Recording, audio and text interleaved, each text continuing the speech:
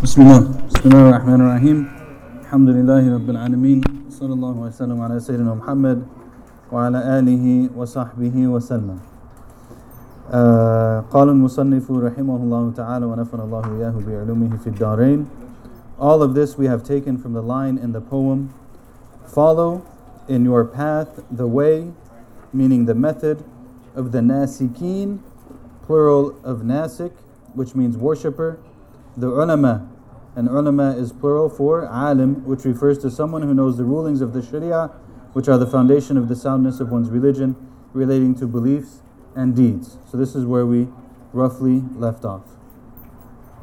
Before we begin, I would like to share a piece of news with you that, mashallah, as you know, our beloved friend and teacher, Ustad Fuad, and his family, Shireen, and the kids have been in Egypt this month. And I think I may have mentioned in one of the classes that they've been, trying to visit different people, different living and passed away. And mashallah, they visited a number so far of the people that we've studied at the Majlis. So they visited the burial site of Imam al-Busiri, radiallahu ta'ala anhu, the author of the Burda, and gave salam from all the people at the Majlis to him. And they went to the grave of Imam al-Dardir, who's the author of this paper, of this selection, and they gave him our salam. And then, actually this morning, Ustad Fuad went to a class at a place that I've mentioned before, at the Madyafatu Shaykh Ismail Sadiq al-Adawi, rahimahullah.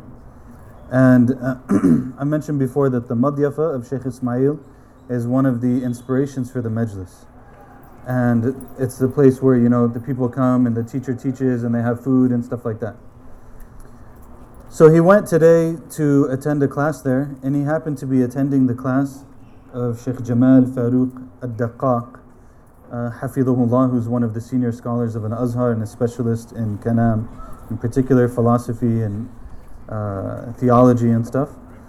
And Shaykh Jamal was teaching Hashiyat al-Sawi ala Sharh al-Musannif ala Kharidat al-Bahiyya.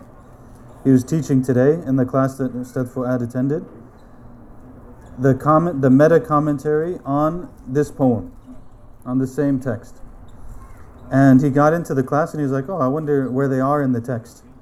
And they're on the line of وَاتَّبِعْ سَبِيلَ النَّاسِكِينَ الْعُلَمَا. They're on the line of they're on the section that this translation is on. He's like, I wonder where they're in the commentary on that line. And they're in the section on the commentary on that line. That is the section that we're covering today. Subhanallah.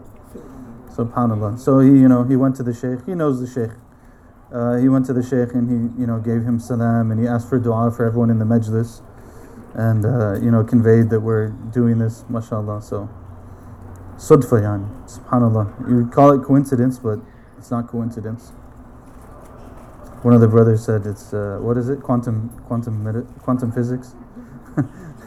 But alhamdulillah, it's a blessing, alhamdulillah. So we ask Allah subhanahu wa ta'ala to give tawfiq and to accept. So we left off talking a lot last time about the signs of such a shaykh, and we had those 8 signs. Now he's going to get into all of this. He says all of this about the signs of the true shaykh we take from the line that says, follow the path of the nasikin al-ulama, the worshipping scholars. And then he says that these scholars are the ones who know the teachings of the sharia, which are the foundations of the soundness of one's religion, relating to beliefs and deeds. Okay, this cannot be overemphasized. This is the foundation of one's religion as relates to beliefs and deeds. Meaning, this is where everything comes from. The Sharia we take from the Quran, we take from the Sunnah of the Prophet sallallahu alaihi wasallam, and these people of knowledge who came generation after generation after generation have preserved the teachings of that Sharia such that we can know what it is that we are supposed to believe, and we're able to know what it is that we're supposed to do according to those textual sources. Because otherwise, it's not really a religion, right? Like, ad-deen shay yadinu bihi al-insan. That the deen is something that the person takes upon themselves to practice, to do. Of course, this doesn't mean, part of our beliefs is that we don't say that someone's not a Muslim by a sin that they commit. It's a foundational belief agreed upon by Ahl Sunnah, that no one becomes a non-Muslim by committing a sin. They become a corrupt person, they become someone who made a major sin, whatever, they might be eligible for some sort of punishment, whatever it might be, it's not the point. But the point is, they don't become a non-Muslim. And there is a big consequence to this historically and up to today, which is when you take people out of Islam because of a sin that they commit, then the political consequence of that is often that their blood becomes halal, their property becomes halal, their families become halal. So we've seen this all throughout history, people who do this.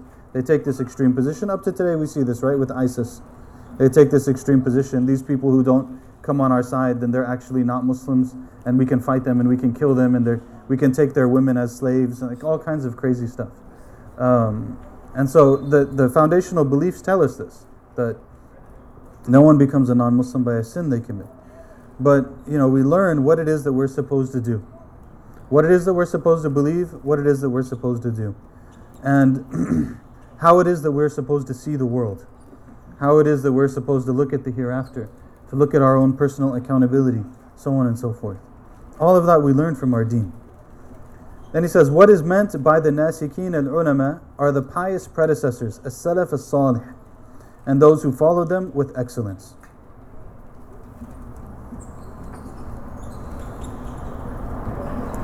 So now, if you're paying attention, if you've been privy to many of the debates in the Muslim community that are very tiresome and oftentimes inaccurate, you might hear, for example, I don't follow Abu Hanifa, I follow the Salaf. I don't follow Malik, I don't follow Shafi'i, I don't follow Ahmed, I follow the Salaf. First of all, they're from the Salaf. So there's a contradiction in definitions of sorts in this whole thing. But note what he's saying. He's saying what is meant by these people are the pious predecessors, as-salaf as-salih, and those who follow them with excellence. Okay? And those who follow them with excellence. Meaning, the guidance that we have as an ummah does not end with 200 years after the Prophet ﷺ. That would be a big problem, right? Like imagine if we actually believed that all of the guidance and all of the true understanding of our religion and all of what's right about Islam ended 200 years after the Prophet ﷺ, and after that you can't know anything unless you go back to them. So everyone from now, we're in what, 1443, all the way until 200, all of those 1200 years, all of them were wrong. There's no good in them. All of them were wrong, all of them misled, all of them didn't know what they were doing. We have to go back to those 200 and follow them. And yet the Prophet ﷺ taught us that in every single generation there will be people who are upright, who carry the religion in every single generation. And every 100 years there will be someone who comes and revives the religion for the believers. And so these are all there in the teachings of the Prophet ﷺ. So yes, we believe that there's no generation of people that is equivalent to the generation of the Sahaba. After the Sahaba, there's no generation of people that are equivalent to the generation of the Tabi'een. After the Tabi'een, there's no generation that's equivalent to the Tabi'een, and so on. That's true. And yet, in every single generation, there is true guidance. Every single generation, there's true guidance. And the way of the Prophet ﷺ is not lost. It's not lost on the world until the end of time, maybe. I don't know the details of that, but perhaps at the end of time. Like last things. Their path can be summed up as one of beliefs, knowledge, and deeds in accordance with that knowledge. So beliefs, knowledge, deeds in accordance with that knowledge. This should sound very familiar to something we repeat over and over and over and over and over and over and over and over and over and over and over and over again at the Majlis. What does this sound like? Can anyone answer the question? Beliefs, knowledge, deeds in accordance with the knowledge. This whole thing that he's talking about. What does this sound like? Anyone? What is the thing that we repeat over and over and over and over again as a framework for understanding their religion? Quran, Sunnah, and consensus is a noble attempt. It's a noble attempt. You can't say that it's wrong because that's true too. That's true too. What else? Aqidah, Mm-hmm. Is it even permissible? Are you allowed to answer? Anyone else before we go to Shaykha? The three stool thing. The three legs of the stool thing. Yeah, Hadith Jibreel alayhi salam. Hadith Jibreel. You're going to see it in more clarity right now. Hadith Jibreel. With the words that are used here, it's a little bit hard to decipher. There's no blame upon you. But as you'll see right now from what he's going to say, it becomes more clear. Those who came after as-Salaf as-Salih from the great Imams of the religion, who we are required to follow, are comprised of three categories. Okay, there's something important here. Which part of that sentence was important? There's a lot of it, but which do you think stands out? Those who came after the Salaf from the great Imams of the religion, who we are required to follow, are comprised of the three categories. Who we are required to follow. Okay, who we are required to follow. The scholars, they always say, and this again, depending on the composition of your Muslim community experience and educational experience, sometimes this rubs really wrong. But like they'll say, for example, I'm Hanafi in my madhab. I don't ask what the evidence is from the Quran and the Sunnah. If I have a question on what is the issue, I have some issue. Can I do this? Can I not do this? I don't ask what does the Quran say and what does the Sunnah say. I ask, what did Abu Hanifa say? So be like, wow, can I know that? Of course you can know the Quran and Sunnah, that's fine. You can know, afterwards you can say, okay, was it based on something? What's the evidence? So on and so on. No problem. Understand. There's no problem in understanding. But part of my understanding is Abu Hanifa knows better than me when it comes to understanding the Quran and the Sunnah. Shafi'i knows better than me when it comes to understanding the Quran and the Sunnah. Malik, Ahmed, for the Sunni Islam, these are the four schools that were agreed upon. Pick one, doesn't matter. It's not the point. The point is to recognize Abu Hanifa knows better. Even we might do a translation, I'm thinking about it, by Imam al-Subki, can't remember which one, on the statement of Imam al-Shafi'i, إِذَا صَحَّ الْحَدِيثُ فَهُوَ مَذْهَبِي. If the hadith is sound, then it's my madhab. Right? Everyone knows this statement. You hear it all the time. One teacher I was listening to recently, he's like, you go to the gas station, the guy knows this statement. إِذَا صَحَّ الْحَدِيثُ فَهُوَ مَذْهَبِي. If the hadith is sound, it's my madhab. They know, everyone knows it. Everyone's ready. And they use it to say, I don't have to follow what Abu Hanifa said, I follow what the hadith says. I don't have to follow what Malik said, I follow what the hadith says. Who told you understood the hadith properly? I mean, really, who told you that? Who told you that you understood the hadith properly? Who told you that hadith is the whole situation? It's not the whole situation. Now, people hear this and they're like, well, does it mean we get rid of critical thinking? And no. It just means that we want actual critical thinking, not pseudo-critical thinking. Pseudo-critical thinking is to not really know a whole lot about a field and think you should have an opinion. The most common one that this happens in now, in the modern American situation, which one is it? And this is not about vaccines. Wallahi, I'm not getting on a thing about vaccines right now. But the most common place where this happens is in medicine. Everyone has their own opinion in medicine on every single issue. And they go to the doctor and they're like, I asked, it's the same thing. And sometimes I talk to doctors and I'm like, subhanAllah, it's like we're living in parallel universes. Which Imam al-Shafi'i actually said this. He said, al-ilmu ilman. Ilm al-adyan wa ilm al-abdan. Imam al-Shafi'i, he said, there's two knowledges. That's it. There's knowledge of religion and there's the knowledge of bodies. Medicine. He was actually very knowledgeable in medicine, Imam al-Shafi'i. And when they said when he went to Cairo, the top physician of Cairo tried to recruit him to become a physician. Because he noticed his brilliance and everything. He's like, you should come study medicine. He's like, it's okay, I have my field, But everyone thinks they know.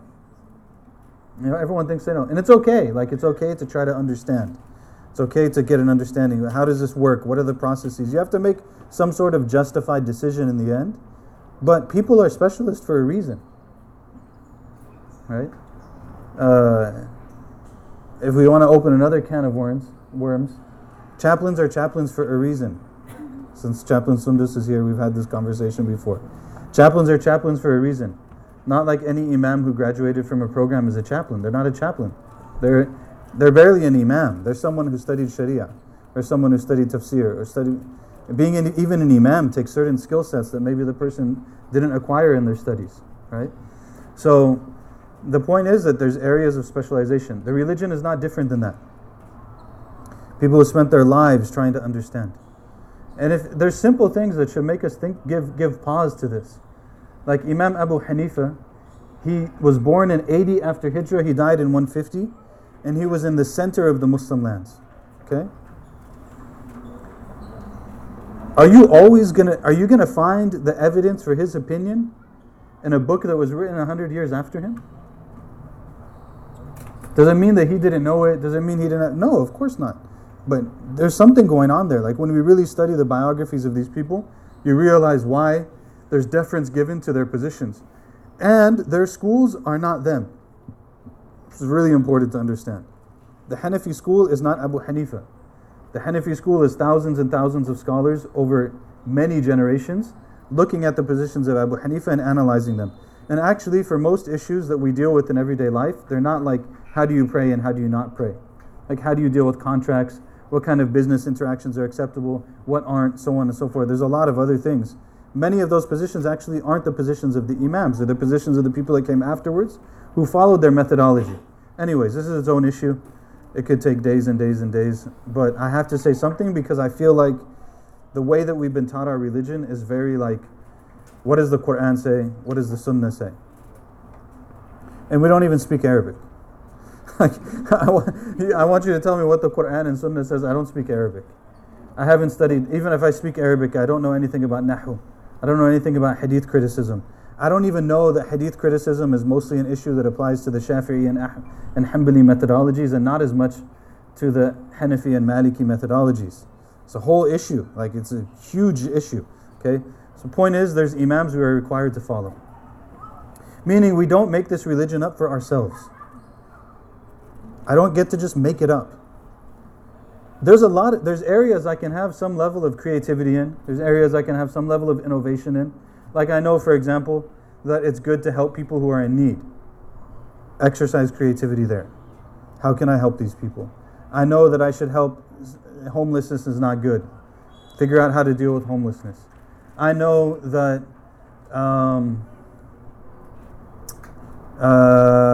having some sort of methodology that's based in the Sharia to adjudicate problems is a fard kifaya. I want to figure out how to solve that. Okay, go ahead, figure out how to solve it. Maybe you're not the person who's going to be the judge, but you can figure out how to create a system that has judges, for example. Many types of issues. There's many areas where we can be creative. And oftentimes we end up being creative in the wrong areas. So, we are required to follow these people. I don't make up my own beliefs. Al-Ash'ari, he taught us beliefs. Al-Maturidi, he taught us beliefs. Imam Ahmed taught us beliefs. We follow what they say. And, we have to have some level of good opinion of the people who came before us. Again, this is not call for blindness. It's a call to understand what is there and how to interact with it. And there may be issues where someone of sound scholarship says, for example, let me give you try to say something more, give you an example that's not specific, but it's, historically speaking, up until, 100 years ago, anyone who gave an opinion in the Sharia gave an opinion according to their madhab. I can think of one exception to this rule.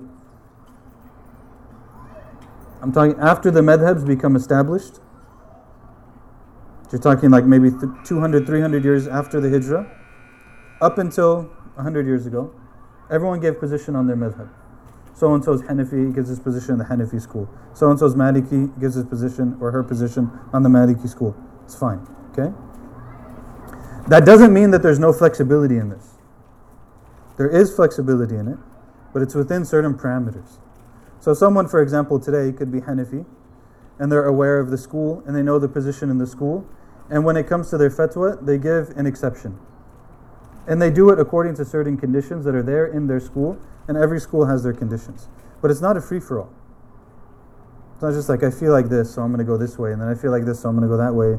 The wind is blowing this way, and the wind is blowing that way, and this is easier, and And it just becomes like, and you know what happens? Then all of a sudden you have people who sit on chairs and tell you that it's acceptable. Now I'm getting like a little bit too excited. Then you're going to have people who sit on chairs and tell you it's perfectly reasonable to have a secret marriage. You don't have to tell anyone. You have your family, you have your children, whatever, and you can just get married, guy, brother, fulan on the side. You can just go ahead and get married because, you just need 2 witnesses and you don't need the wali, and you give her the mahr and khalas, you can get married. Is this a legitimate fatwa that could ever come on one of the madhabs? No, because it's complete nonsense. It's complete nonsense. So the whole thing just becomes actually under the guise, and it needs consideration. Because for a long time I resisted this. I really resisted this for a long time. Because what do they always say? They said, if you don't follow a madhab, what do you end up following? You follow your desires. I'm like, no you don't. You're just either following this madhab, or you're following that madhab, or you're following that madhab. It doesn't necessarily mean you're following your desires. I always felt this way. And then you look at it and you're like, even a person's religiosity can be following their desires. And this is what's important about the spiritual path, ihsan, is that you could be doing something that is outwardly religious and it's nafs. It's outwardly good and it's pure nafs. Okay? So you find people who are like really strict on everything except for what kind of meat they eat and whether or not a marriage is legitimate. And you're like, well, that's an interesting phenomenon. Like everything is strict except for these 2 issues.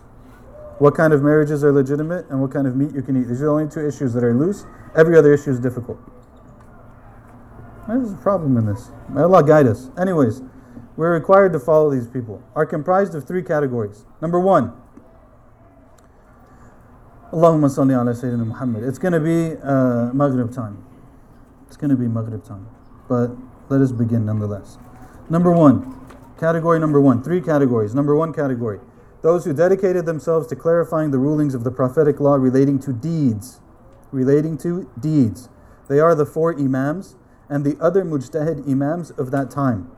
However, from the accepted schools of practice, only those of the 4 imams remain.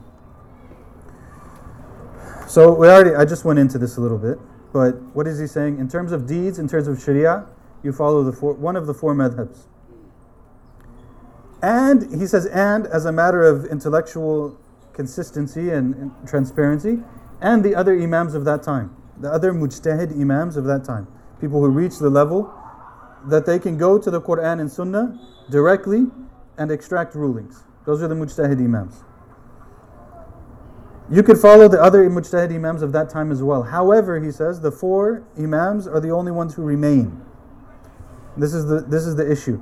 When it comes to the other schools, we don't have their opinions or their methodologies laid out in the detail that we have for the 4 imams. For the 4 imams, we can say very comfortably, this imam said such and such on this issue, and we can say very comfortably this was their methodology, this was the way that this issue was analyzed over time by the scholars of that school, and so on and so forth. We can say that like this has come to us mutawatiran. It has come to us generation on generation upon generation, that we know for sure this has been said. Usually when we have the position of another mujtahid imam from that time, we don't have this. So it might be, for example, you hear that Imam al-Awza'i, his opinion on issue X was Y. And it's written in a book of tafsir. So there's a book of tafsir maybe from like 300 after Hijrah. It mentions that Awza'i, he had this opinion. And then we have that book today, so we have this transmission that he said that. What we don't have is, why did he say that? Did he change his opinion? Did he die on that opinion or not? We don't have any of that. And we don't have any, the way that reached us is not with the same reliability that the other schools themselves reached us. Do you understand what I'm saying? Is that making sense so far? Okay. So the 4 imams are different in that regard. Because again, generation upon generation upon generation, you have transmission and analysis that is many, many people. Okay, not just one person. Point number 2. Those who dedicated themselves to working on clarifying the beliefs of as-Salaf, they are Imam al-Ash'ari and Imam al-Maturidi and those who followed their methodologies. So, there's a notable exception to what he's saying here. It needs some understanding. So he's saying in Aqidah, there's two madhabs. There's the madhab of al-Ash'ari, and then there's the madhab of al-Maturidi. He doesn't mention Imam Ahmed. Okay, he doesn't mention Imam Ahmed. And Imam Ahmed is a legitimate, his approach to Aqidah is a legitimate, verified approach, generation upon generation, from Ahl Sunnah. So why doesn't he mention him? Okay, we put in the footnote that Imam Ahmed is also acceptable here, but why he probably didn't mention him is that what happened. Okay, so what happened in brief? What happened in brief is the Muslims are with the Prophet ﷺ. They're in Arabia, right? After the Prophet ﷺ dies largely, Islam spreads into other places. As it spreads into other places, it bumps up against other ideologies and other civilizations and other philosophies. So it's going to bump up against the Hindu civilization in the east. It's going to bump up against the Persian civilization. It's going to bump up against the Greek civilization or the Byzantine Empire in Bilad al-Sham, right, in the lands of Sham. And all of these have their own traditions. You're bumping into Christians, you're bumping into Hindus, you're bumping into the Greek philosophies, you're bumping into all of this stuff. You're not bumping into like very simple Arabs who like, they have these things too, but not in the same way. When you bump into all of these things, now you have to be able to answer the questions that are important. And you have new converts, by the way, also, right? Don't forget, you have a bunch of new converts, not like one or two. You have Muslims go into places and entire lands become Muslim over a course of time. So how do you teach all of these people proper belief when they have all of these other things that they're coming from? Like they grew up watching Netflix and Amazon Prime and reading all kinds of fiction books that have their own theology and going to the grocery store and seeing advertisements and looking at things, and they have their own religion. So how do you teach them about your religion? Like really, actually, they have their own religion. You realize it. SubhanAllah, you deal with young people, and you're like, the language that they're speaking with is not our language even. The language of Islam, they don't even have it. Like it's because it's not in the water that they're drinking. So how do you deal with this? How do you deal with these people? How do you have to, first of all, be able to say why you believe what you believe. And second of all, you have to be able to say why you don't believe what they believe. And this is essentially the enterprise of kalam. The enterprise of point number 2 here is this. How do you deal with that?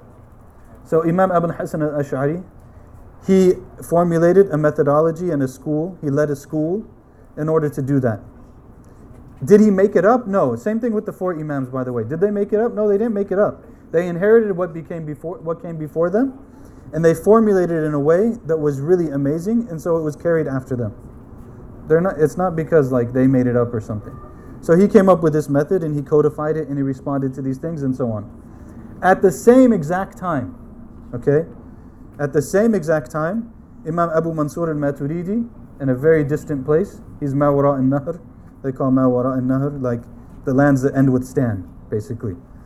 He's over there, major Muslim lands. And Abu Hasan al-Ash'ari is, I don't even know where actually.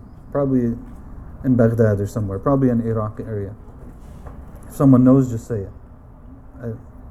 Anyways, but they're in distant places. It's not like they're sitting together and having the conversation over tea or something.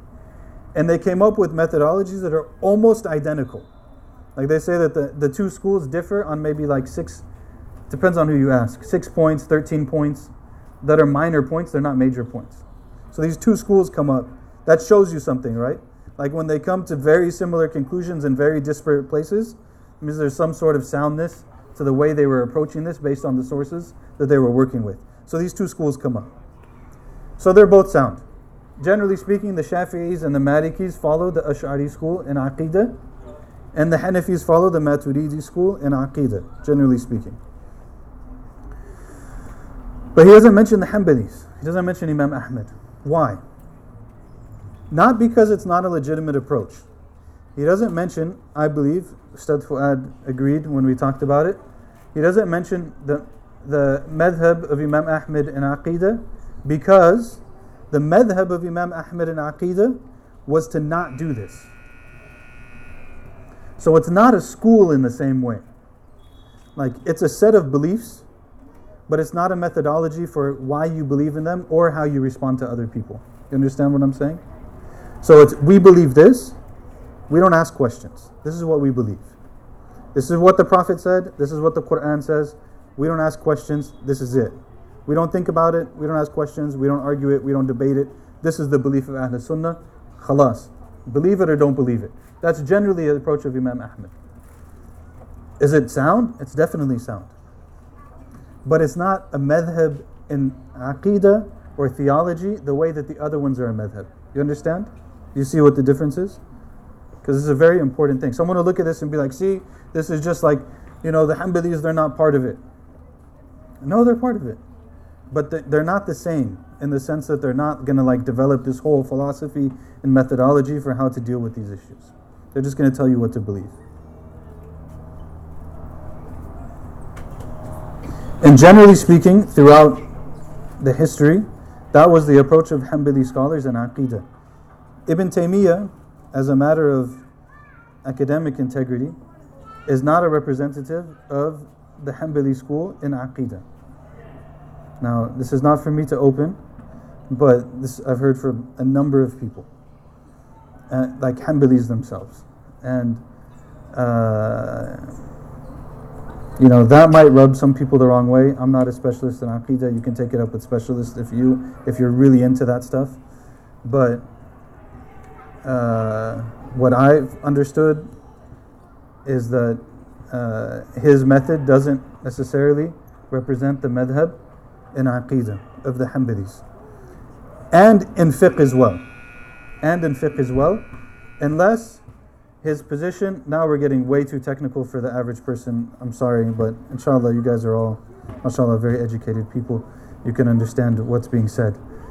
In the madhabs, I have to explain this to you now in order to say this. In the madhabs, you have opinions that were developed, and then you have methodologies, principles of interpretation that were developed. Generally, after the imams, if there's a new position that you need to make an opinion on, you don't go directly to the Quran and the Sunnah. You go to the principles that were derived by the imam and you do takhrij on that. So you use those principles to arrive at a new position. So what they say, for example, about Ibn Taymiyyah, rahimahullah, is that he's considered as an authority in the Hanbali school if his position in fiqh agrees with the takhrij of the madhab. So you have to be kind of like a scholar of the madhab to be able to differentiate when it does and when it doesn't. I'm exhausting you, and I'm exhausting myself going into this. Alhamdulillah, it's time for Maghrib break. Alhamdulillah that it's time for Maghrib break. The point is that these are things that were inherited generation upon generation upon generation, all the way up to now. All the way up to now. And don't understand from it that it's like some sort of rigidity that you can't change. It's not at all. The Mufti, for example, in the Hanafi school can look at the position of the school and say, this is too difficult in our reality because of the situation that we're in, and we're going to give fatwa on this position. They can do that as a scholar in the school. But because they know what they're doing, it still has some level of indibat. It still has some level of consistency. There's a consistency to it still. It's not just fill the water balloon with paint and throw it at the wall and see what splashes on it. And that looks like a goat to me. Alright, number three, which I'm not going to comment on in much detail. We'll break. I'm just going to finish it for the sake of completion.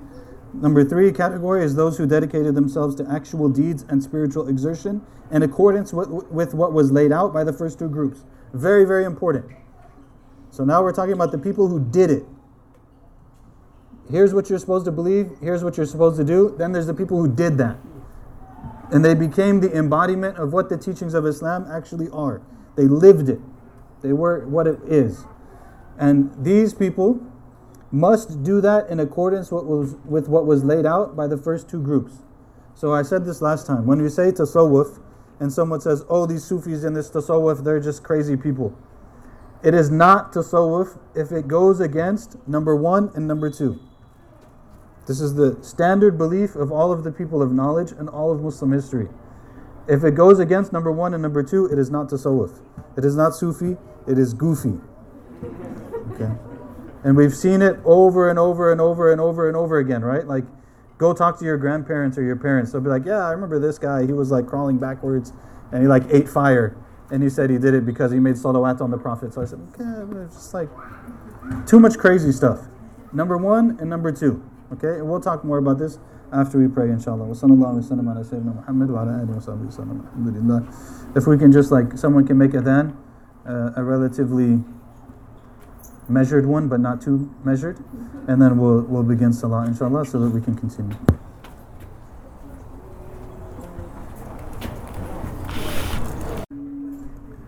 Like, therefore, their madhabs are madhabs of fiqh. Do and don't do. Do and don't do. It's permissible to do this, it's not permissible to do that, so on and so forth. This is the world of fiqh. The 4 imams are, when we refer to them, we're referring to their madhabs in fiqh.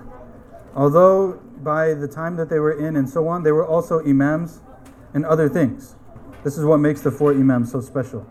Later on, usually you don't find that same level of expertise in every field. So you can legitimately say for all of the 4 imams that they were all also imams in hadith. And they were all also imams in aqidah. You can probably legitimately say that. Shafi'i might not be as well known for that, but you can. But when we talk about the 4 imams, we're talking about their fiqh. When you talk about aqidah, you talk about the 2 madhabs of Ash'ari and Maturidi, and then you can also add of Imam Ahmad. Another note that is important here is to know that in all of these fields, with all of these imams and specializations and so on, the books to be studied that are reliable at every level of study and in every generation were known. Like, so for example, someone's Hanafi in fiqh. There are Hanafi imams in every generation. So someone who's studying knows, okay, this is the imam of this school in my time. This is the imam of this school in my time. And they know which works are reliable and which ones are less reliable and so on. Why I'm saying that is because that also means that the way to study the religion is known. This is not like, you don't have to figure it out. You know? Like, if you want to study Aqidah, you study this text, then you study this text, then you study this text. There's interchangeable. There might be like 5 or 6 that you do at the basic level. And then there's 5 or 6 that you could do at an intermediary level that are well known. And there's 5 or 6 that are above that, and so on. Across the board. And if you get through the beginning level and you get to the intermediate level and you get to the advanced level, then basically you became some level of scholarship in that subject. You can do that for every subject. I was just thinking about when I was praying how one of the things that we started at the Majlis, Imam Ustad Fuad, first when we opened the Majlis, he would say salam to both sides and he would hold his hands across his stomach. Because our community doesn't have any understanding that Malikis pray different than Hanafis and Shafi'is. Right? So then eventually we told him, like, okay, look, we have to tell people, like, we have to teach them something. So just do what you would do. Hey, Dr. Jackson has a story like this, that one time, Dr. Jackson is Maliki. So one time the imam in his masjid when he used to live in Michigan, forget what it was, like, it might have been a big prayer, Eid or one of these big prayers, and the imam wasn't going to be there, so he's like, can you lead the prayer? He's like, are you sure about that? You sure you want me to do this? He's like, yeah, lead the prayer. He's like, because when I pray on my madhab. That's like, this is what I know. So he prayed on his madhab and people lost it. People completely lost it, you know. They're like calling the imam, our prayer is not valid and like everything. So he told him, you have to pray like the way that the madhab prays. And still, of course, it's new for people, right? You don't know that.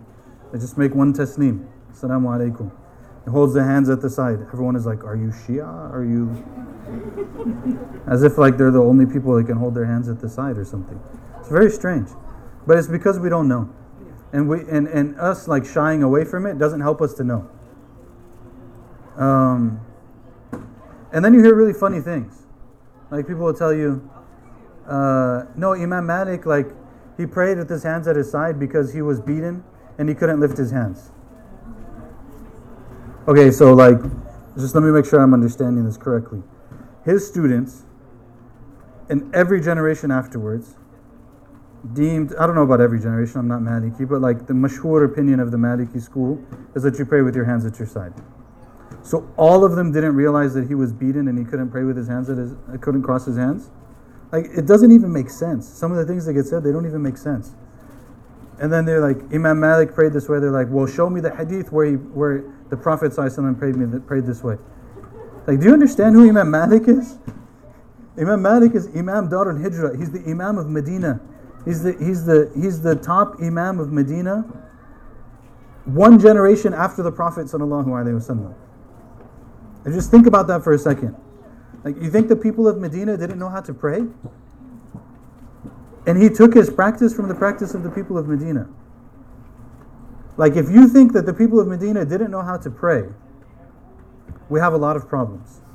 Because if you can't trust that, then how can you trust anything that you're hearing about your religion? You can't trust any of it at that point. Because like that's Imam, like if you start really thinking about it, you're like, wait a second, this doesn't, it's not working. Sure, if you want to know the evidence, fine. But like, just know that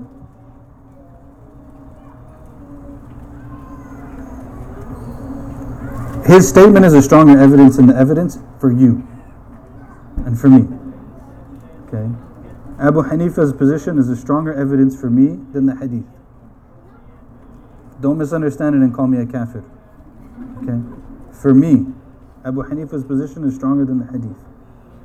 Because now in Abu Hanifa's position, I know how he understood that hadith in the body of the Quran and the other hadith and the practice of the Salaf and the opinions of the Sahaba and everyone else. Okay? So we're on number 3. Bismillah. Those who dedicated themselves to actual deeds and spiritual exertion in accordance with what was laid out by the first 2 groups, they are Imam Ibn Qasim al-Junayd and those who followed his way. Now, we said before that al-Junayd, he said that this path of ours is bound by the Quran and the Sunnah. It's bound by the Quran and the Sunnah. There is no Islamic spirituality without Quran and Sunnah. There is no Islamic spirituality without the Sharia. You could be the most popular person in the face of the earth. You can give the most motivating speeches. You can change people's lives. You can touch millions of people in positive ways. You are not exempt from the Sharia. And anything that you say about spirituality is bound by the Sharia. This is نَتَعَبُّدُ اللَّهُ بِهَا. نَتَعَبُّدُ اللَّهَ بِهَا. Now this is what we worship Allah by. We don't worship Allah by one person and one person and one person and one person. The Prophet ﷺ did not guarantee the preservation of this ummah by one person. But he guaranteed the preservation of the ummah by the ummah. That when the ummah agrees on something, then this is when it's a matter of preservation, a matter of sanctity. But people will always make mistakes. We ask Allah subhanahu wa ta'ala to protect us and all of the people that we look up to. Ameen. Inshallah, the mistakes are small ones that are easily corrected. And the small ones are big ones for people who know better. This is all, it's all there. And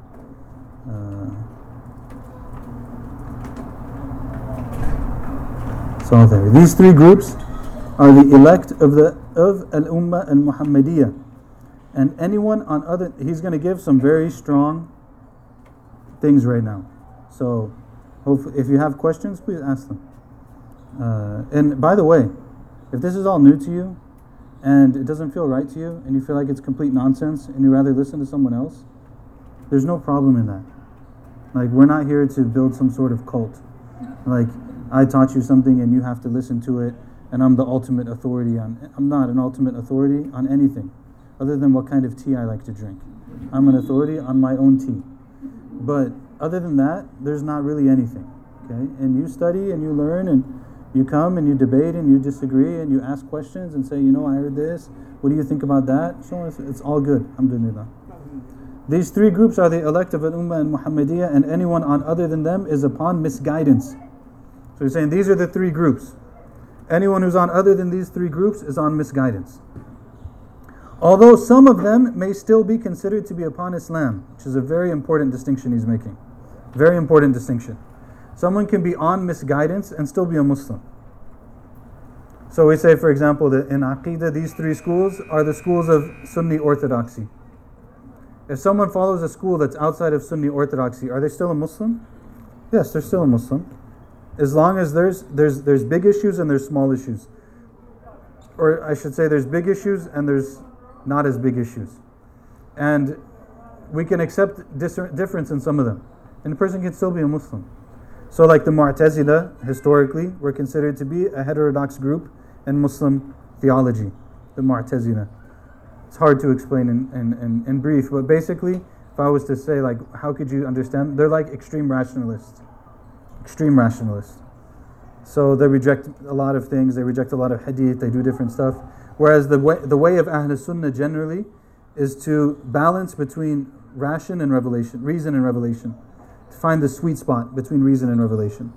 But they were extreme rationalists, and they took many of the modern people who people listen to and stuff are actually regurgitating the positions of the extreme rationalists. They don't know it, but they are. I'm trying to block the light from behind me for the people who are online, in case you're wondering what I'm doing. But is the person still a Muslim? They're still a Muslim. They're not a Muslim anymore. Someone doesn't follow the four madhabs. Are they not a Muslim? No, they're still a Muslim. Are they doing something that's like sound? Inshallah. But maybe not. But are they still a Muslim? Yes. Will they still be rewarded? Allahu alam. Depends on a lot of details. But inshallah they will be. Nuhsin adhan billah. We think well of Allah subhanahu wa ta'ala. But if we really want to get it right, this is what it was. Okay? The one who is saved is the one whose beliefs are in accordance with what was clarified by Ahl Sunnah, and whose deeds are according to what was laid out by the four acceptable schools in deeds. I moved over, this became closer. So the one who is saved is the one whose belief is in accordance with Ahl Sunnah in its beliefs, and their deeds are in accordance with Ahl Sunnah in their deeds. Okay? So what does it mean? What we already covered. It's clear? This is the one who's saved. In addition, complete blessing and salvation is in following the way of Al-Junayd. Who can I ask? Ali, can you bring this thing and move it here? Please, just be careful when you grab it if it's hot. Just the smoke. You can just put it like here or something. That's good. Alhamdulillah. Great. Thank you. In addition, complete blessing and salvation is in following the way of Al-Junayd and his followers after rectifying one's religion in accordance with the first two groups previously mentioned. This is really important. You find people who are really interested in Islamic spirituality, they want to find a shaykh, they want to find a teacher, so on and so forth, and they don't want to put in the basic effort to learn basic beliefs and basic fiqh. If you learn basic beliefs and basic fiqh, it's a great protection against false teachers. It's very important. And what is he saying? If you want to take it to the next level, after you've rectified the first two, you follow the way of Junayd. After you rectified the first two, you follow the way of Junayd. Now, is this something that takes like a lifetime? No, it's not. The class that Ustad Fuad is teaching is going to cover the basics in belief and the basics in fiqh. Inshallah, we'll do a Hanafi one too. I haven't decided when, but we'll do a Hanafi one too, inshallah. Then it'll take 8, 10 sessions, maybe 15 sessions, and then it'll be done. It's not like the work of a lifetime. From those who took the way of Al-Junayd. So now we already know the ones who took the way of Ahl Sunnah in beliefs. We know the ones who took the way of Ahl Sunnah in deeds. Who are the ones who took the way of Al-Junayd? Who are the ones who took the way of Al-Junayd? So he says it here. From those who took the way of Al-Junayd are Imam Ahmad ibn al-Rifa'i and his followers, Imam al-Dardir al-Jilani and his followers, As-Sayyid Ahmad al-Badawi and his followers, As-Sayyid Ibrahim al-Dusuqi and his followers, As-Sayyid Ali ibn Hassan al-Shadhuli and his followers, As-Sayyid Muhammad al-Khalwati and his followers, and As-Sayyid Abdullah al-Naqshbandi and his followers. They are the masters of Al-Ummah al-Muhammadiyah. May God be pleased with them and us by them. Ameen. To be honest, I can't really give you off the top biographies of all of these people, but all of these people are generally, like, their ways are almost like madhabs in the world of spirituality. I'll put it that way. Sometimes people claim them and they don't claim them with truth. Sometimes people claim them and they're true. Allahu A'lam. The point is, these are big people. Al-Rifa'i, Al-Jilani, Al-Badawi, Al-Dusuqi, Al-Shadhuli, Al-Naqshbandi, Al-Khalwati. All of them are big people. Is this an exhaustive list? It is not meant to be an exhaustive list. Okay? There are others. It's not meant to be exhaustive. The Shaykh or Shaykha, here we go. Go for a little bit longer, not too long. Okay, maybe like another 15 minutes if my battery doesn't die. It's getting kind of low. Let me turn the brightness down. Alright, the Shaykh or Shaykha who guides to God must have, number one, taken the path to God from a true Shaykh, from the Shaykhs of the path. The path here refers to the path that's taken by the people of Junayd, like the followers of Junayd, the path to God. So they took a path to God, they tried to rectify themselves, and they attained to some level of proximity to God, that their relationship with God became real. They overcame their nafs, and they're able now to guide others. Right? So the Shaykh who is guiding to God must have taken this path from a true Shaykh, from the Shaykhs of the path, number one. Number two, he must have exhausted himself and struggled against himself until his soul was purified, and the base diseases and desires of his human condition were removed. Okay, so number one, they have to have a sound teacher. Number two, they have to have done the work. They have to have done the work. And you'll find lapses at both of these. Maybe the person sought a spiritual guide, but that spiritual guide wasn't sound, and they could only get from them what they had. Maybe the person has 20%. You're only going to get 20%. If they have 50%, you can only get 50%, whatever. The second possibility is that they have a sound teacher, but they didn't do the work. They're just on cruise control. So like, I have a great teacher, mashallah, my teacher is a righteous person. And I love this person. And that's a beautiful and a good thing. But it's not going to take you very far. Because you have to fight your own nafs. They don't fight it for you. Right? They give you guidance, they give you support, however they can, so on and so forth. But they can't do it for you. It's like, you could watch 1 million YouTube videos on jiu-jitsu and look up to the people who are really good teachers in jiu-jitsu and suck at jiu-jitsu. And you get in a fight and you get destroyed. Because you never did it. You didn't actually do it. Like, there's the amount of hours that have to be put into the actual struggle, the actual work. Right? There's a reason why after medical school you have residency. Because you have to do the work. You do the work, and the more complicated the issue is, the more work you have to put in before you're deemed to be qualified. Okay? And this is the most complicated issue. This is why most of the people who take the path on true teachers, they don't necessarily ever reach a place where they can teach others. They might have like a true Shaykh, and they work hard for 50 years, and they can never teach someone else. You have great Shaykhs who die, and they have no successor. They didn't name a successor, because there's no one they felt like they could name. So either you have it or you don't. Like, it's not, you don't just get like an honorary pass in this thing. Number two is they went against their nafs. If this is not the case, then he must be avoided. I bolded this when I translated it. If this is not the case, then he must be avoided. Can you benefit from the person in general? You can benefit from the person in general, but you can't take them as your guide. And if you take them as your guide, like, this is the person, this is my my person who's going to help me in my journey to Allah in like a really serious way, they can give you things that are already there. Like, if they tell you should have taqwa, okay, alhamdulillah, I should have taqwa. We agree. You should follow the sharia, alhamdulillah, you should follow the sharia. We're fine on that. But can they really be your guide? No, because they didn't actually do it.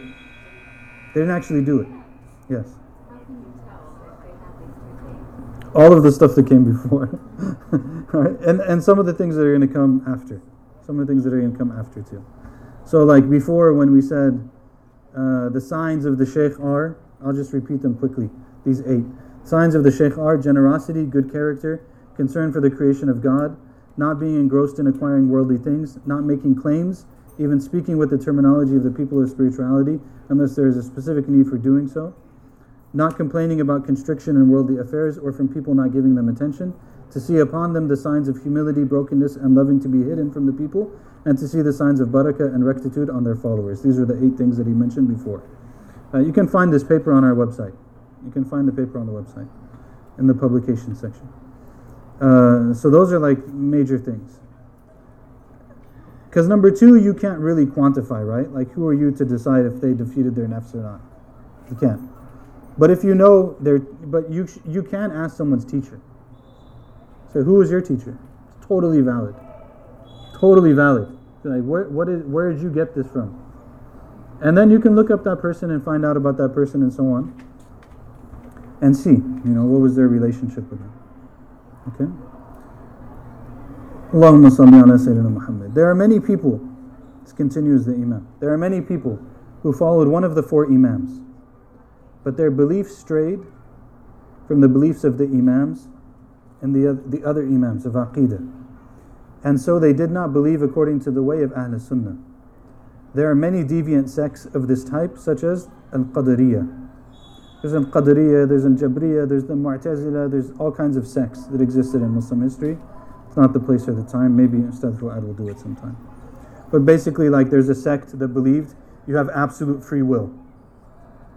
God doesn't control it. You have absolute free will. There's a sect that believe you have absolutely no free will. You're completely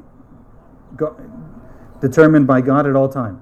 So if like someone walks up to you and punches you in the face, it was because God made them do it. This was one of the positions. And then you have Ahl Sunnah went between, and other groups also. And then there are those, this is now another group, another category. And then there are those who claim that they have taken the path, I missed a paragraph. And there are also those who did not accept to follow the 4 Imams in deeds or Ahl Sunnah in beliefs. And they are even more misguided than the first group. Okay, they're even more misguided than the first group. And now he's going to get off. There's not much left actually in this paper. It's a short translation. We'll probably finish it next time. But I love this paragraph.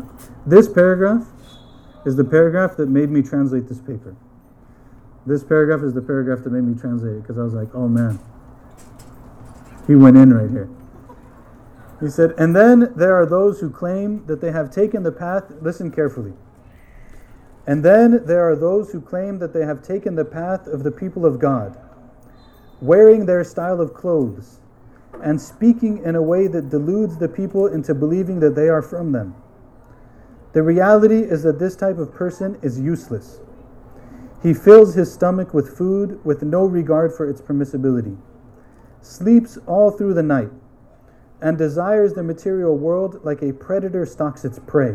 That line was like, this one and the one after it are, and desires the material world like a predator stalks its prey. The ego of such a person convinces him that he is a true shaykh. So it's not necessarily that they even realize that they're deluded, but they're deluded. So, like they'll call you and they put their hand on you and they make dua for you and they do all this spiritual stuff and they have no business doing it. They have no business doing it, but they think they do. They have not, their ego deluded them into thinking that. The ego of such a person convinces him that he is a true shaykh.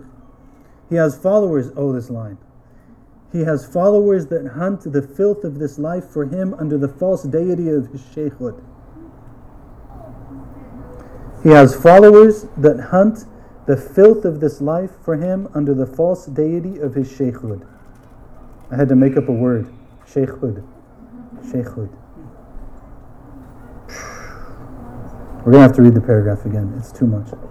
And my computer is going to turn off. They make claims that they have something of real value. They are liars. They are the ones referred to by Sayyid ibn Farid in the following lines of poetry. They contented themselves with their fantasies and were tried by their base desires. They claimed to swim in the oceans of divine love, but they never even got wet. They are the ones who never left their starting place in their journey. They didn't even go anywhere, and they still got tired. Indeed, they even went backwards, Imam al-Dardir. Indeed, they even went backwards because they followed what their base desires compelled them to. So Satan drove them to whatever he wanted from them. As the poet said, they strayed from my way out of jealousy when they chose blindness over guidance. La hawla wa la quwwata illa billah. La hawla wa la quwwata illa billah. I'm going to read this paragraph again and then we'll close. And then there are those who claim that they have taken the path of the people of God, wearing their style of clothes and speaking in a way that deludes the people into believing that they are from them. The reality is that this type of person is useless. He fills his stomach with food with no regard for its permissibility, sleeps all through the night, and desires the material world like a predator stalks its prey. The ego of such a person convinces him that he is a true sheikh. He has followers that hunt the filth of this life for him under the false deity of his sheikhhood. They make claims that they have something of real value. They are liars. They are the ones referred to by Sayyid ibn Farid in the following lines of poetry. They contented themselves with their fantasies and were tried by their base desires. They claimed to swim in the oceans of divine love, but they never even got wet. They are the ones who never left their starting place in their journey. They didn't even go anywhere, and they still got tired. Imam al-Dardir continues, indeed, they even went backwards because they followed what their base desires compelled them to. So Satan drove them to whatever he wanted from them. As the poet said, they strayed from my way out of jealousy when they chose blindness over guidance. And he continues, actually, there's another paragraph, another 2 paragraphs about the false teacher and what they're like. 3 paragraphs. And then he concludes. So we'll finish next time, inshallah. Sallallahu alaihi wasallam ala Sayyidina Muhammad wa ala alihi wa sahbihi wasallam. Alhamdulillahi rabbil alameen. My computer is going to turn off soon, but if you Zoom people have anything, you're welcome to. If anyone here has anything, you're welcome to, inshallah. MashaAllah, what a beautiful. They really struggle to figure out how to get these lights up. That's how much they love you guys. Don't the lights make a big difference? They were struggling so hard to figure out how. Even one of the brothers almost stepped on one of the lights with his bare foot. It was really scary. But that's how much they love you guys, that they wanted you to have a good experience. May Allah reward them. Anyone have any questions or comments or anything? Yes. Any recommendations for books that compare the different methods which we want to look into sort of what the differences are? The fiqh madhabs? Yeah. For the fiqh madhabs, you can look at the 4 Imams by Abu Zahra. It's translated by Aisha Bewley. It's just called the 4 Imams. The 4 Imams. Aisha Bewley, she translated it and did some sort of abridgment. She's Maliki, so she put Malik first. She did other things too. The original books of the 4 Imams were written by Imam Abu Zahra, who's a modern scholar, who wrote an individual book in Arabic on each of them. The book's like 300 pages. And then the translation is about like this thick, but so she clearly had to abridge some things, which is reasonable. She had to abridge some things, but it's a good book. It's a good starting point. There's also a series that it gives you more of their life. It goes into some of their methodology, but it gives you more of their life and their character and stuff. And also there's a series by Dr. Hisham al-Awadi called The 4 Imams. You might find it online somewhere. That I remember listening to before we went to Egypt. It was great. It's like really inspiring. We learn about these people. It's really they were amazing people. SubhanAllah. So that's a good starting point. It's the best I know in English. Yes. Who is that? Is that Ibrahim? When you're pursuing knowledge, how do you know that you're falling into the trap of your own ego? How do you know you're what? You're falling into the trap of your own ego.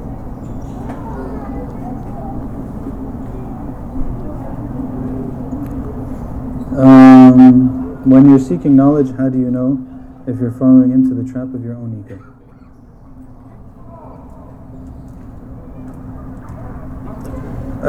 I would say that generally speaking, it's likely that you are.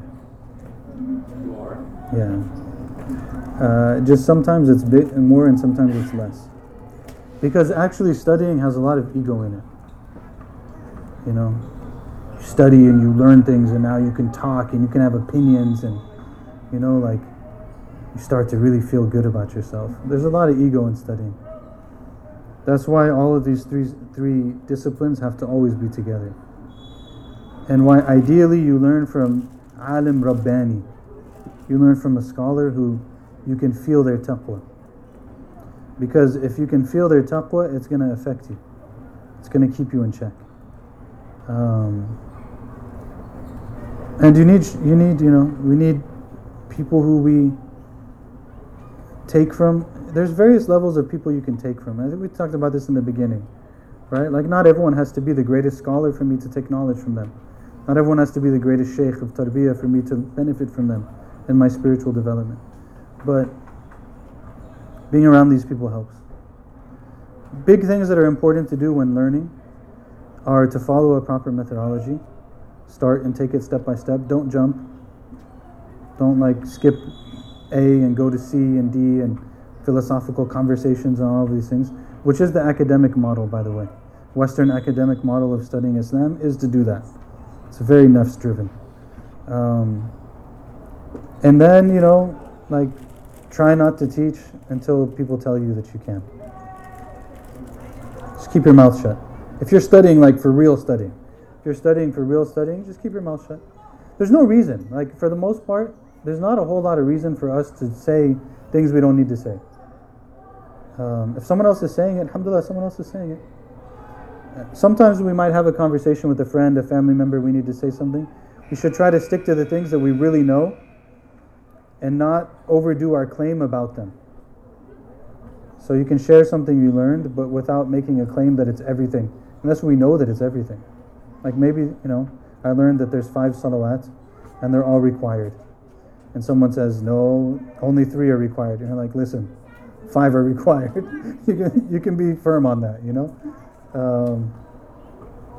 But just, to be careful, take it step by step, learn properly, keep good teachers, keep people who give you taqwa. Take care of your spirituality. Don't think I'm so busy studying, I can't pray. No, you need to pray. Yeah. Something that helps is for people to have mentors. If someone's a real serious student of knowledge, having a mentor that's a scholar, a trusted scholar, as a mentor that can help the person navigate that world. Absolutely.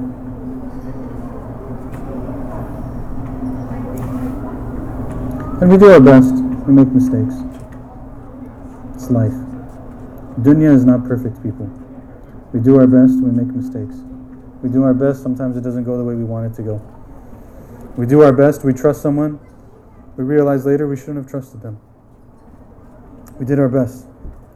This is dunya. Sometimes we're wronged. There's no way we can prove it. It's dunya. The Prophet ﷺ specifically taught us this. And the books of law is specifically there. There's a difference between what's qada'an and what diyanatan. What you can actually prove in a court of law and what's between you and Allah. Someone can come. Say, for example, a guy divorces his wife with a statement that's not clear. It's kinaya. A statement that's not clear, whether or not it counts as a divorce is dependent upon his intention. So he says, I don't want to have anything to do with you anymore. Get out of here. Does that count as divorce or not? If he comes and he says, I didn't intend divorce, it doesn't count as divorce. Technically, let's not get into that doesn't, just stick, don't get lost. But if he comes and he says, I did intend divorce, it counts as divorce. Is it possible for him to come and say, I didn't intend divorce, and he actually did intend divorce when he said it? And so now you have but you have to rule according to one thing, but the reality with Allah is something else. And the Prophet ﷺ said, 2 of you come to me, and one of you is more eloquent in making their position. So the one who I rule in their favor, and they've lied about it, and they take what I ruled to them in their favor, they've taken a coal from the coals of the hellfire. So even the Prophet ﷺ, someone could come to him and bear false testimony, and he has to go with what's in front of him, and that's it. It's false testimony, but it's a piece of the hellfire. The dunya is incomplete, is my point. We might try to do everything right, and we might end up with a teacher who teaches us wrong. I mean, I can look back on my life and be like, man, I really shouldn't have listened to that person. There's parts in my life, when I was studying, there's people I really shouldn't have listened to. I believe that they led me astray. And it took years to overcome the consequences of that false mentorship. It's dunya, what are you going to do? Look for real mentors. That's all there is left. All that's left is Allah, this is what I'm supposed to do. Okay, I'm going to keep trying. This applies to a lot of things. This applies to a lot of things. May Allah help us. Allah protect us. There's nothing better than a real teacher. There's nothing worse than a false teacher. Worse than shaitan even in some ways. False teacher. Shaitan, you know he's shaitan. Tries to trick you and stuff, but you know he's shaitan. Shaitan in the clothing of a sheikh. Oof. Nothing worse. Okay. Anyone else have anything? Any questions? Any comments? Someone's saying something. Who's saying something? Nasreen. When it comes to when it comes to learning from schools of thought, the only thing that I've came around is a lot of people quote certain scholars that I was taught don't go by the scholar. For example, Ibn Taymiyyah, some people quote that, and when I talk to different people, they would say no, some people fabricated what he said, and some people went to the extreme saying that he's actually kafir. When it comes to going by quotes or something of him, what do you do in that point? Because a lot of people in other schools and other places, that's the main person that I notice they quote. Yeah, it's a good question. A little bit thorny, but it's a good question.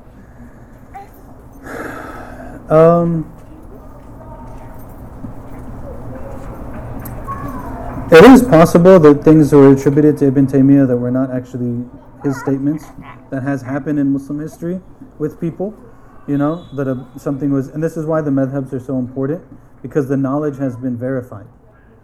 Whereas if it's an individual, maybe they wrote a book, when someone copied the book they added something. This happens, right? So it hasn't been verified in the same way. But what that tells us in the end is if it hasn't been verified in the same way, then I can't rely upon it in the same way either. So what I said about Ibn Taymiyyah, I think is the position of many people will differ with me on this. This is a very thorny thing to say in the Muslim American community, but this is what I believe to be true, and what I believe great scholars have told me is true.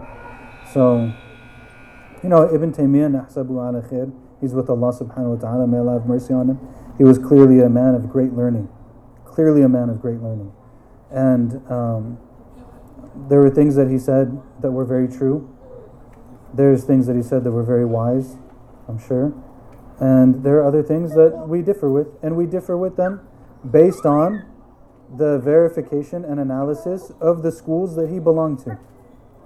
So he belonged to the Hanbali school in fiqh, he belonged to the Hanbali school in aqidah. So we look to that school to tell us, what to think about him. And there were many people between him and 200 years ago. Not only the Hanbalis of the last 200 years do we have to look at. There were Hanbalis after him that had opinions too, from the students of his students and so on, Ibn Rajab and others, rahimahumullah ajma'in. So, anyone who's gone to Allah, we leave it with a grain of salt. We take what there's benefit from and we leave the rest. And we know what there's benefit in from the verification of these schools. This is what's tried and true. So we stick to what's tried and true. Allahu a'lam. If someone else does something else, then that's that's for them to figure out. And if they want to talk about it, we can talk about it. But alhamdulillah.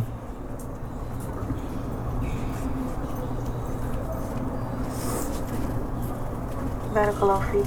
Fikum barakan. Fikum barakan. Ibn Taymiyyah had a lot of issues with some of the people we've studied, by the way. Like Ibn Ata'illah, who we studied his hikam, they had big issues, big debates and stuff. He was even imprisoned because of it. The reason why I was asking is because the aqidah is what I learned was different. That was the main thing about like Allah and His attributes. That's why I was wondering. Is it fabricated? Was it not fabricated? So it's just Allahu a'lam wa ahkam. We can't say basically.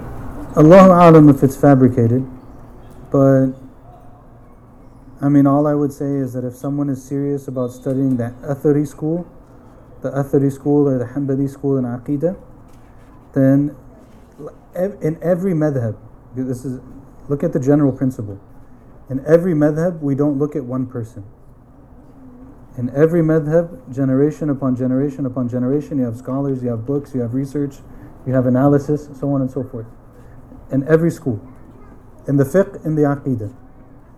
So if someone is serious about studying the Athari school, which is a very noble and honorable school in aqidah, all I would suggest is that they should look beyond Ibn Taymiyyah.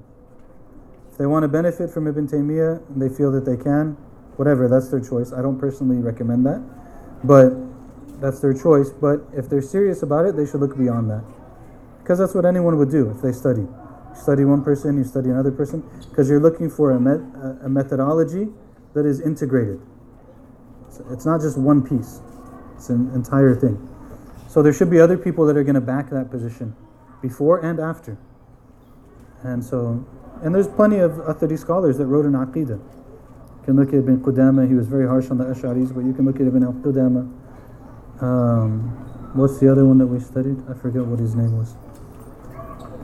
Anyways, if someone is serious about it, you can look up Shaykh Yusuf Sadiq al-Hanbali on Facebook. The Hanbali school, Madrasa Hanbaliya on Facebook, and go take classes with him and ask him whatever questions you want. MashaAllah.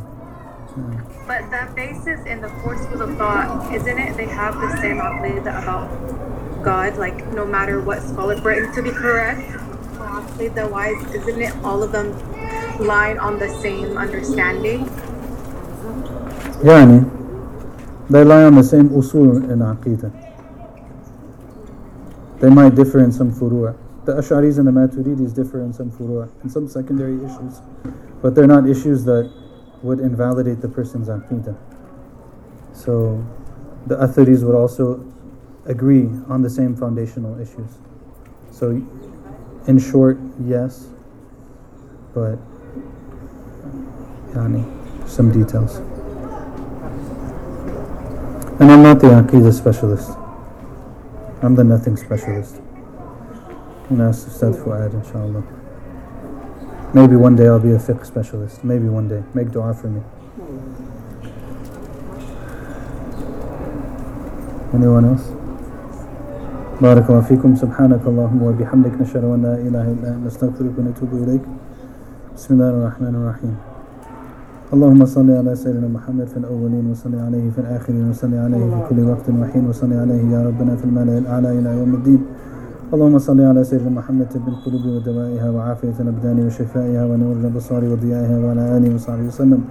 اللهم صل على سيدنا محمد صلاة تنجينا بها من جميع الأهوال والآفات وتقضي لنا بها جميع الحاجات وتطهرنا بها من جميع السيئات وترفعنا بها عندك أعلى الدرجات وتبلغنا بها أقصى الغايات من جميع الخيرات في الحياة وبعد الممات. الصلاة والسلام عليك يا سيدي يا رسول الله. الصلاة والسلام عليك يا سيدي يا رسول الله. الصلاة والسلام عليك يا سيدي يا حبيبي يا قدوتي يا شفيعي يا قرة عيني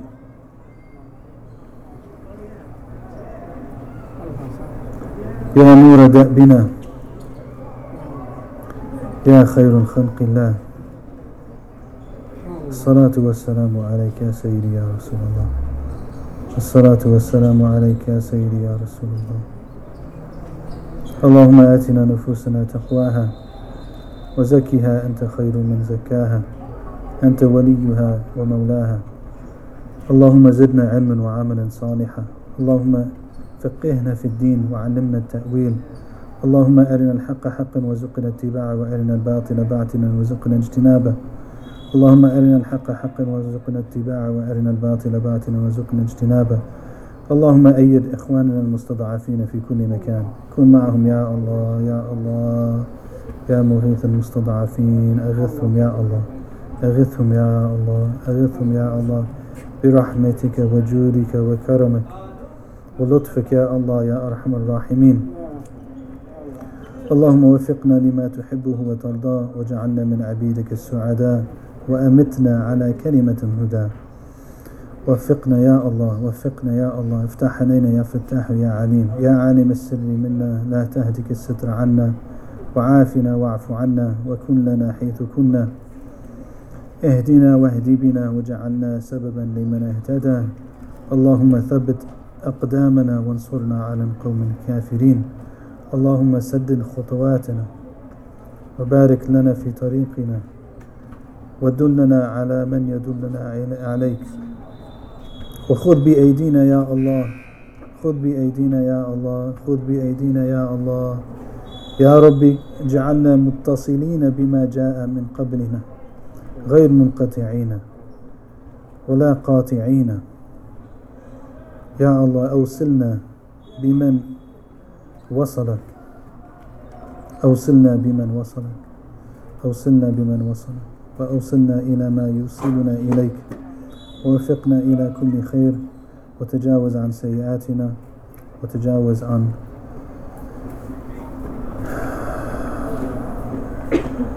مشاكلنا وأمراضنا وكل ما نقدم إليك من الخبث والفحش يا الله.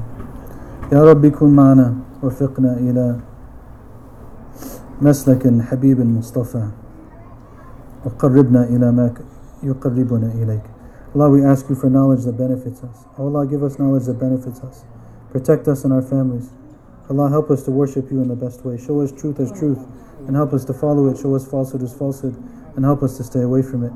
We ask you, Allah, to be with those who are oppressed wherever they may be, to aid those who are suffering wherever they may be.